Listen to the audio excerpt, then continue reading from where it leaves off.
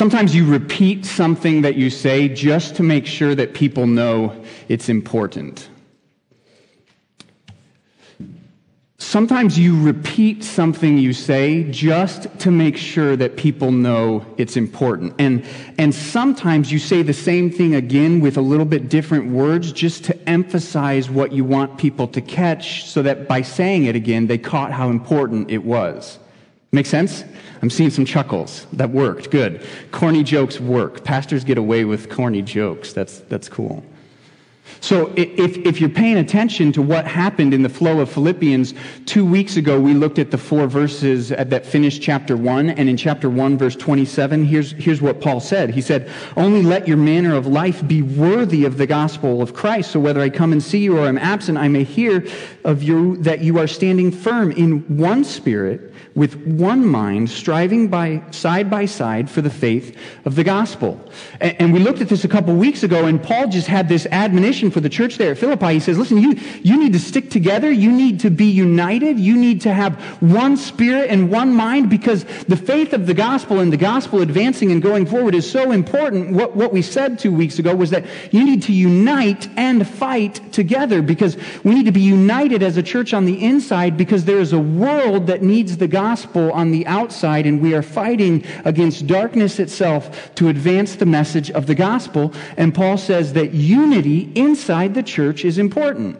And then he comes to chapter 2, verse 1, and he's going to take 4 verses, and he's going to circle back to this same thought. In fact, in verse 2, which Jack just read, it says, "Complete my joy by being of the same mind, having the same love, being in full accord with one mind." Unity is so important in the church that he circles back to it, and he says, listen, you as a church need to be united. This is really important to have one faith, one mind. You need to be stuck together in purpose, and Paul wants them to catch it. So he comes back to it a second time, and he's going to explain it again, and he's going to help them understand how they're supposed to get there. So that's part of my question. How will a church get to unity? How will a group of people stay united? And we kind of tend to think that maybe the way to unity is uniformity. Like maybe we all just need to think the exact same thing. So if we can just, go through enough process of figuring out what it is we need to agree on, then we'll all just sign on the dotted line, and through uniformity, that will be unity or something like that. Well, that's not what Paul says, and that's only a false unity, and you can never actually get to unity that way. Paul's going to do something surprising in this passage, and he's going to help the church understand that they need to be united together, and the only way to do that is through a Christ-like humility that puts the interests of others first. And Paul wants them to see that they can't put themselves first and ever get to unity. The only way to do that is to put the interests of others first. And so he's coming back to this topic of unity because he needs them to understand that. And unity is important in the life of a group of people. It's important in a family. It's important in a marriage. It's certainly true that unity is important in churches. So we've entitled this Unity in Community. How does Shawnee Baptist Church find unity, and why is it so important in the life of any group of Christians? And I am confident as we go through this that the idea of unity and relationships sticking together in unity, and certainly even the idea of humility and putting the interests of others first, that is something that doesn't come naturally to us. Pride is what comes more naturally to the sinful man. And so to have to put my own interest last and the interests of others first, I am confident that this affects every person in this room. I'm confident it affects every relationship in this room. I'm confident that it affects every single church since the New Testament times. The church at Philippi was going through some of its own discord. In a few chapters, he's going to call out to people by name and say, look, you gotta stick together. That's part of what is going on as he's stressing unity. And the church at Philippi is not unique. I have no problem saying that we as Shawnee Baptist Church can grow in our unity, because as far as I'm concerned, every church in existence since New Testament times has needed to work in unity. Why? Because we all have to work on humility, and this is something that we can grow in. in together. And so it affects every person here. It affects every relationship here. It has affected every church since New Testament times. And what is at stake is nothing less than the effectiveness of our gospel witness to a watching world. Does that make sense? That what is at stake when unity is fractured in a church, that the effectiveness of our gospel witness to a watching world will be diminished if there is no unity. That might seem like a bold statement. That might seem like I'm overselling the importance of this passage to say that this affects every single person in this room. But I'm asking that by God's grace, He will show us as we go through it that it really does affect every single one of us. And I hope that there's encouragement too. This isn't in any way meant to be browbeating or that we are somehow, every church is what this affects. It should be encouragement because there actually is hope. Paul is going to give us the best example in the person of Christ. It's Christ-like humility that unites people. It's what we're going to remember when we get to the end of our service, what Christ did for us as we partake of the bread and the cup, which represents His broken body and His shed blood, that He was willing to lower Himself and humble Himself so that we could be united together, both in a personal relationship with God, but also united as brothers and sisters in this thing called the church. And so the gospel is what creates that unity, and we want to keep that unity. We want to strive for it. We want to be united together because the very effectiveness of our gospel witness is at stake. And Paul knew that for the church at Philippi. That's why he comes back to it again. He already told them in chapter 1, verse 27. And now he's going to come back and just give them a few more encouragements. Here's how you get to unity. This is what you need to be able to accomplish this and see this played out in the life of the believers there at Philippi. So as we go through this passage, here's the one thing that I want you to capture. And if you're taking notes, as we see what Paul unpacks and explains, here's the one thing that we need to catch. The only way to unity is through humility. The only way to unity is through humility. Unity doesn't come in uniformity. Unity doesn't come in putting your own interests first. Unity comes in Christ-like humility when we put the interests of others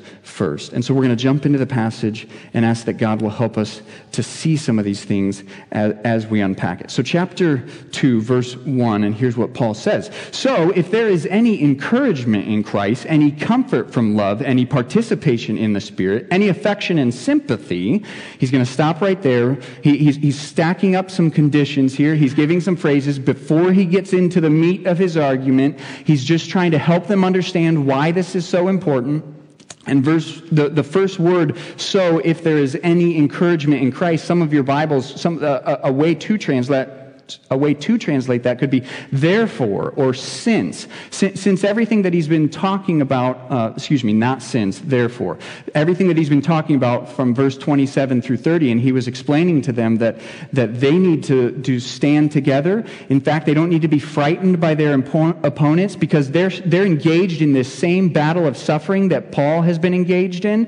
And so he wants them to stay united so that they can continue to spread this gospel message just like he himself is fighting for. And he says, therefore, because of all of that, now, if there's any encouragement in Christ, so if their relationship with Christ gives them encouragement, if it builds up their spirit, if there's any comfort from love, the love that God has for them should produce both a love for God and a love for others, and they've seen that in the love that Paul has for them. That should bring a comfort to them as a people, even in the midst of their suffering. If there's any fellowship or participation in the Spirit, it is the word fellowship there. And Paul's reminding them that since the Holy Spirit produces in them a participation or a fellowship in the Spirit, and even though he's using, our translations go with the word if, these are certainties. He's saying since this is true, since there is encouragement in Christ, since there is comfort in love, since there is participation in the Spirit,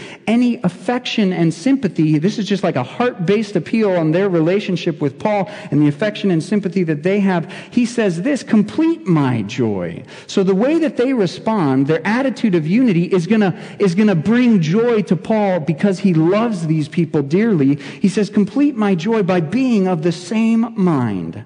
having the same love, being in full accord and of one mind. He wants them to have unity. He wants them to have a singular purpose. He wants them to have one mind. And so at the beginning of that phrase and at the end of that phrase, twice he tells them to have one mind. Or your Bible might say to be of the same mind. Or your Bible might say thinking the same way. We don't catch this real easily in our English translations, but in verse 27 of chapter 1, he already told them that they needed to, he wanted to hear that they were standing firm in one spirit with one mind, and that's like the word soul. It's a noun. He wanted them to have one mind, a thing, and he comes back to it in chapter 2, verse 2, and instead of a noun, he uses a verb, and he says, be thinking one way.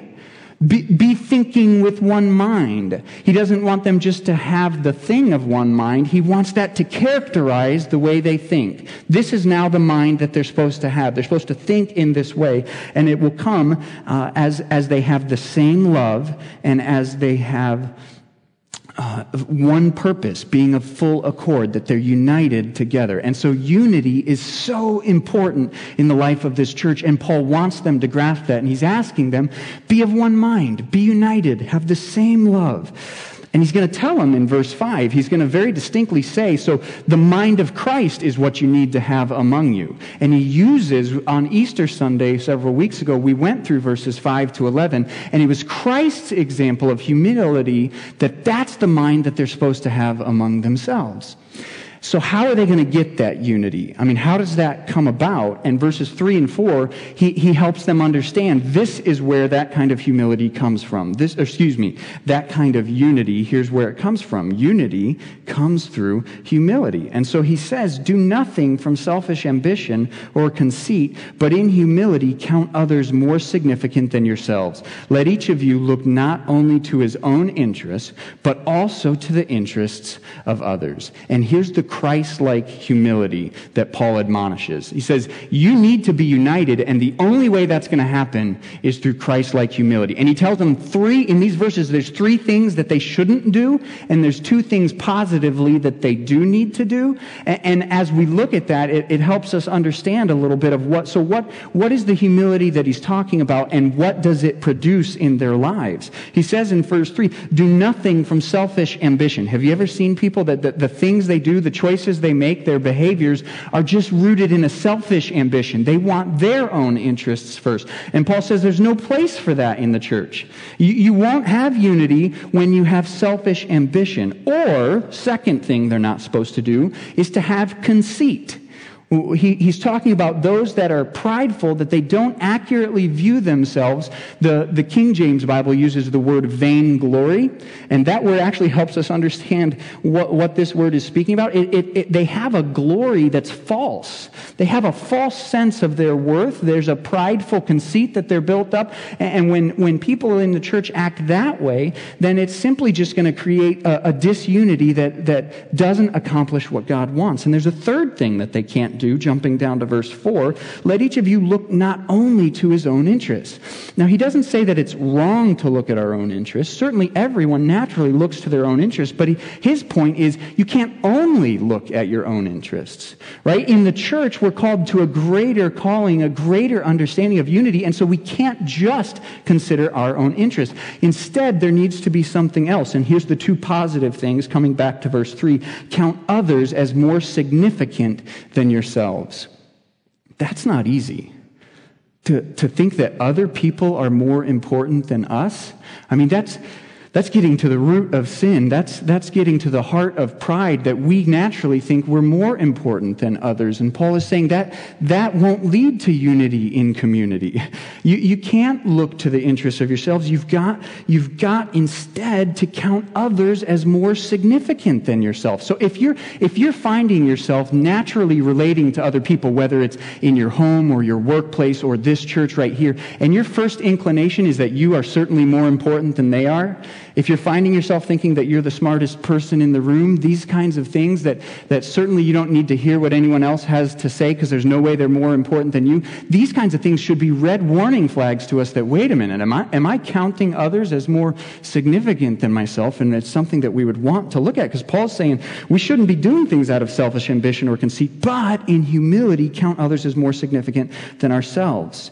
There's a second positive thing he says in verse 4, that instead of just looking at our own interests, we've got to look to the interests of others. We've got to put their well-being first. That doesn't mean we always do what other people want. Sometimes the best interest of others is actually painful, right?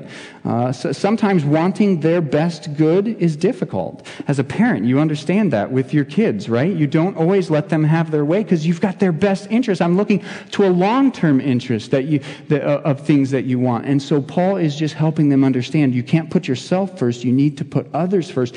And he uses a word that's very important, that we need to understand what this looks like. And he says, in humility, verse 3, count others more significant than yourselves. Humility is a difficult thing for us to grasp. As prideful human beings, our natural inclination is to rebel against God. We don't want to be humble.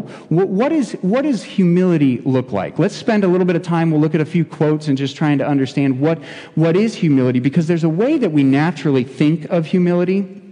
We think of humble people as those who they're always telling you how terrible they are, or they're deflecting praise. In that sense, they might be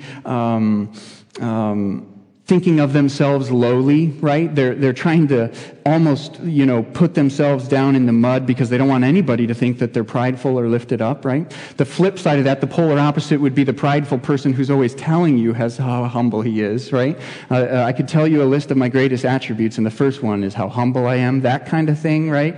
That certainly wouldn't be humility. So we're not going to get much help in defining humility from the world and the way the world thinks about humility, because we just can't understand humility without the example of Christ that he's going to show us a few verses later. So in trying to come up with a definition of humility, I still remember it was about 10 years ago when I was on staff at the camp in Iowa, and to this day, one of a very important mentor in my life. I remember when he was going through staff training, and he was teaching on the concept of humility, and he said that humility is having an accurate assessment of the gifts and abilities God has given you.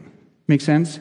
And so as I've kept working with that definition and read the way other people talk about it, humility would be having an accurate assessment of who we are, especially in light of who God is. It's very, very important to, when we're thinking about, well, who am I and who is God, and therefore I want to put myself in the right place. Because the worst thing would be, the worst thing that could happen would be if, out of selfish ambition or vain glory or conceit, I had an inaccurate view of who I was, and therefore I didn't serve others well, but instead I tried to puff myself up, right? Make sense? So humility is having an accurate assessment of who we are, especially in light of who God is and what he's done for us. So there's a verse in the book of Romans that I want you to see where Paul talks about humility, and he says this. He says, "For by the grace given to me, I say to everyone among you not to think of himself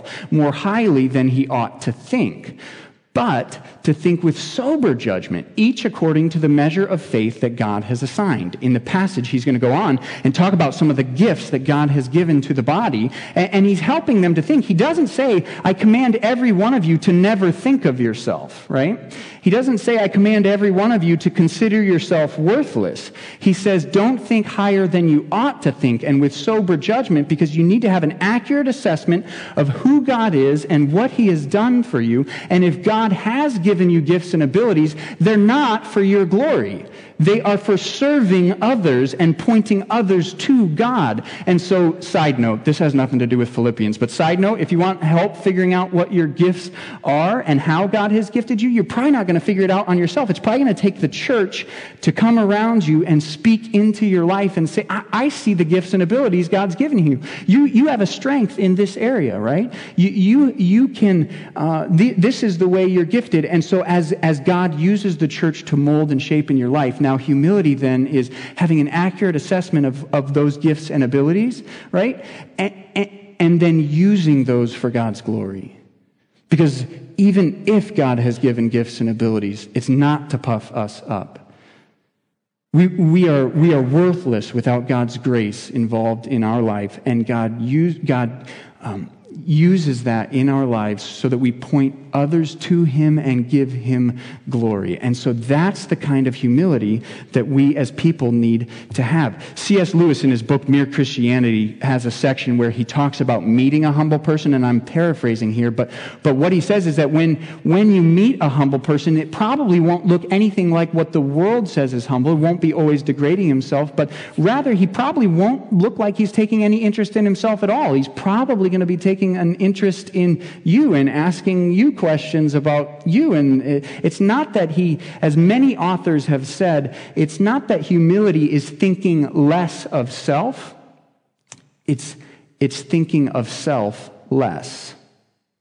Humility is not thinking less of self, but it's thinking of self less. And so C.S. Lewis points out that those who are positive that they're not conceited are probably very conceited indeed. And it helps us understand, well, this now is the Christ-like humility that Paul is talking about, that we as people need to be willing to put the interests of others first, because within the church, once selfish ambition and vainglory get involved, well, then that's just going to lead to all kinds of division. And Paul wants them to realize they got to put the interests of others first. That is what is so incredibly important. And so Paul explains this as he's going through it. He says, "Do nothing from selfish ambition or conceit, but in humility count others as more significant than yourselves. Let each of you look not only to his own interests, but also to the interests of others." And then he's going to say in verse 5, "Have this mind among yourselves, which is also in Christ Jesus." This is where this mindset comes from. So here's what's important for us as people, as churches, in our relationships. We need unity. That is important, and it will only come through humility. So as you think about that, is this kind of unity, is this kind of humility a struggle in your life? Do you see times where you struggle to put the interests of others first? I got 5 people in my family.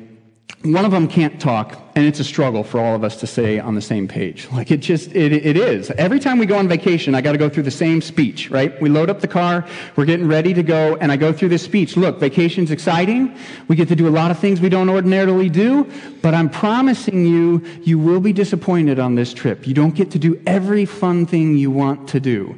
And if you get sad at the fun things you don't get to do, it's going to ruin the trip. And I'm pretending like I'm talking to Reed and Ivy, and the whole time I'm reminding myself, right? That, like, I'm looking forward to this glorious vacation, and I got the interest of others to look at. It's just going to ruin the trip, right? Do you ever catch that struggle? And so of course it bleeds into the church. Where does this come from? Well, this isn't unique. This is why I'm confident it's true of every person in this room, every relationship in every church, because it goes back to the beginning of human history. When you go to Genesis chapter 1, and God creates Adam and Eve, and he puts them in the garden, right? And God creates this beautiful community for Adam and Eve. There's no sin in the world yet. He puts Adam and Eve together, and they have this special relationship. And then do you notice, just like by the time you get to Genesis chapter 3, once sin has entered the picture, do you notice how quickly things fall apart?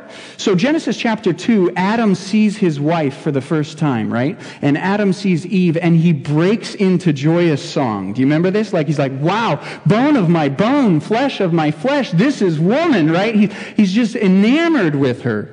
Incredible community, right? A couple verses later, sin is in the picture.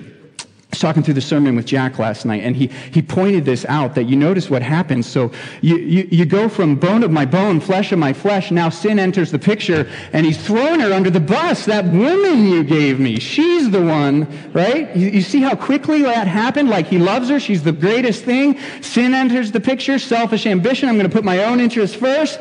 That woman, God, she's the one. And by the way, you gave her to me, right? What happened to bone of my bone, flesh of my flesh, right? So every relationship has been affected by this since the dawn of time, because we have been infected by sin. And right away, God says that in Genesis chapter 3, he says that he will send a rescuer, right? That someday he will deal with this evil that has been introduced into the garden, and that someday an offspring of the woman would crush the head of the serpent, right? And that God would deal with this once and for all. And so the fact that I'm confident that this is every person, every relationship, every church, that's not discouraging to me. It's not discouraging because Christ has provided the solution. And that's why he said in chapter 2, verse 5, have this mind among yourselves, which is yours in Christ Jesus, who, though he was in the form of God, did not count equality with God a thing to be grasped. But he emptied himself by taking the form of a servant, being born in the likeness of men, and being found in human form, he humbled himself by becoming obedient to the point of death, even death on a cross. Therefore, God has highly exalted him and bestowed on him the name that is above every name, so that at the name of Jesus, every knee should bow in heaven and on earth and under the earth, and every tongue confess that Jesus Christ is Lord, to the glory of God the Father. And we looked at these verses back on Easter Sunday, and its primary purpose is not to teach us about the deep doctrine of who Christ is. Its primary purpose is to serve as an example of the things that the Philippian church needed to know and understand, that here's who Christ is. He didn't have empty glory, vain glory. He didn't have selfish ambition. He was willing to put the interests of others first, and he lowered himself and came to this earth and became obedient to death. And Paul says that's the mind that you as believers need to have there at the church in Philippi, and it's the only way that you will get to unity.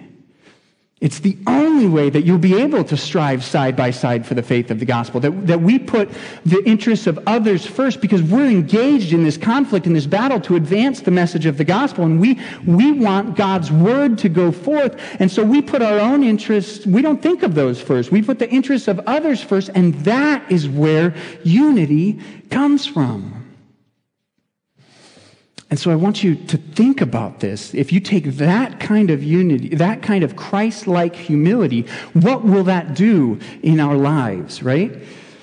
Think what would happen to the marriages in this room if we put the interests of our spouse ahead of our own. Have you ever got into a fight with your spouse because they were putting your interests first? I can't believe you put my interests ahead of yours. Like, that's not the way it goes, right? It's the exact opposite, right? Usually the way that conflict happens is when we advance our own interests ahead of our spouse. Imagine what would happen to the racial tensions in this country and what would have happened throughout the decades in the past if we put the interests of others first, and if churches led the way in that. We could see God do incredible things. Teens, imagine what would happen if you lived your lives putting the interests of others first. You live in a world, in a me-first world, and I'm not being mean or negative on teens. You're simply following the example that's been set ahead of you by generations before you. And so imagine if the friendships and relationships that you have, you put the interests of your friends first, that it's not about me first, but it's about the interests of others. And you will live a lifestyle that then will cause your friends to raise questions, and you'll actually have answers. This is why I live this way, because it's what Christ did for me. And so therefore, I put the interests of others first. Imagine what would happen when churches put the interests of others first, and the kind of unity that can happen within that. I want to take 1 second. A couple weeks ago when I went through this unity together, I had one point of application to the idea of church membership and what took place there. I want to talk about this just even in that same point of what it means to put the interests of others first. When churches gather together and vote, so we at Shawnee Baptist Church are an example of what is called a congregational congregationally governed church, meaning the members of the church have a responsibility to come together at times and to vote. And what's taking place there? This passage doesn't talk about voting, but there's a mindset that we need to have when churches gather together and make decisions, whether that's whole congregations, whether that's the group of elders gathering together, whether that's the deacons gathering together. There's a mindset that's real helpful. One of the things that creeps into our mindset in thinking about congregationally governed church, we think that if we're a member, we get to vote, and whoever has the loudest vote or the most votes win, right? It's easy for us to think that the will of the people runs the church because we're in a democratic government nation, right? And so obviously the will of the people rules the nation, but that's not how God set the church up, right? God set the church up with Jesus Christ as the chief shepherd of the church. So what happens when we come together and make decisions? We're not trying to discern the will of the people. We're trying to determine the mind of Christ. And we believe that it's the people of God, through the Spirit of God, determining the mind of God. If Jesus Christ is the chief shepherd of the church, and then who knows the mind of Christ? Who can determine the will of God? Well, it's not any one particular person. It's not any one group of people. We believe that each one of us have a relationship with God and access into His presence, and therefore we need each other to help determine the mind of Christ when we gather together and make decisions. And so here's a beautiful thing that this means. Unity doesn't have to be uniformity, right? And so one of the things that is cool, I love it when there's unanimous decisions. You know, that's neat, that's exciting. But that doesn't always mean unity. One of the most beautiful things that takes place is when it's not unanimous and people still are willing to say, I'm united in it. We determined God's will. We're going to go forward with God's will for the church. And that's a cool thing that we realize even in the face of difference, we can be united. Because unity in community happens with a Christ-like humility when we're willing to lower ourselves and not fight for our own interests, but we put the will and interests of others first. It's a cool thing to think about, and I would encourage you to keep thinking about that.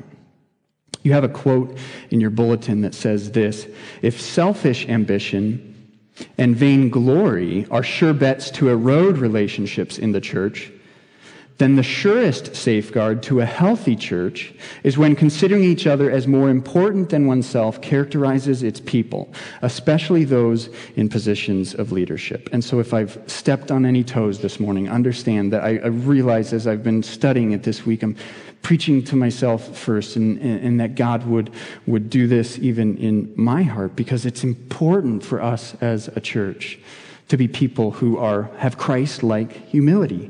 We're going to gather here at the table, and the church at Corinth, some of the instructions that Paul gives to them, we're going to read a passage of instructions, but before it and after it, he's explaining to them, and he's saying, listen, you didn't always get this right. When you gathered together at the table, some of you went ahead and you put your own interests first, and some of you ate before the others, and some of you, one person goes ahead and eats too much, and another person goes hungry, and what was designed to display the unity of the church, the participating in the bread and the cup, was actually exposing the disunity in the church, because they didn't gather together with a like-mindedness and a unity of spirit. And he has strong words for them to help them understand why this was such an important thing. And he explains to them in verse 21, for in eating, one goes ahead with his own meal, one goes hungry, another gets drunk. What? Do you not have houses to eat and drink in? Or do you despise the church of God and humiliate those who have nothing? What shall I say to you? Shall I commend you in this? No, I will not. He goes through the instructions that we'll read in a little bit later on in verse 27. Whoever therefore eats the bread or drinks the cup of the Lord in an unworthy manner will be guilty concerning the body and blood of the Lord. Let a person examine himself then, and so eat the bread and drink of the cup. And so we're actually going to gather and remember what it was that Christ did for us, because the only way we'll be able to display this Christ-like humility is through what Christ did for us. And if we aren't united together in spirit, if there's relationships that aren't right, then what it shows, it exposes some of the falsehood of what we're proclaiming, that Christ died to create unity.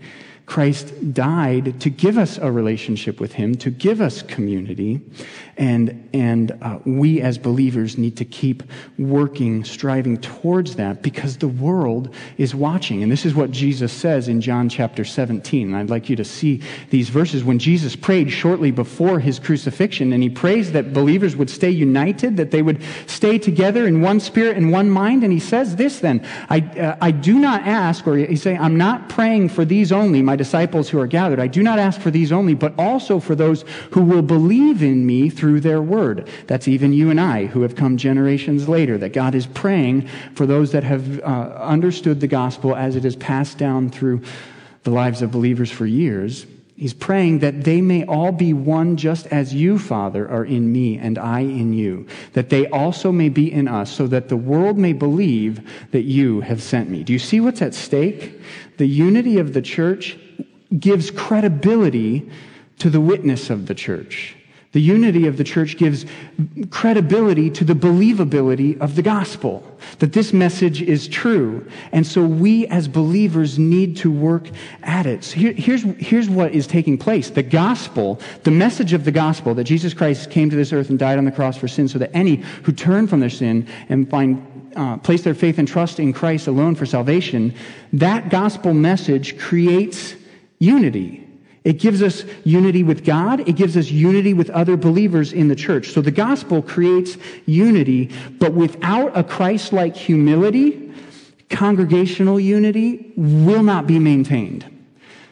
So the gospel creates a unity that without Christ-like humility can't maintain itself, and nothing less than the believability of the gospel message is at stake when that message is compromised.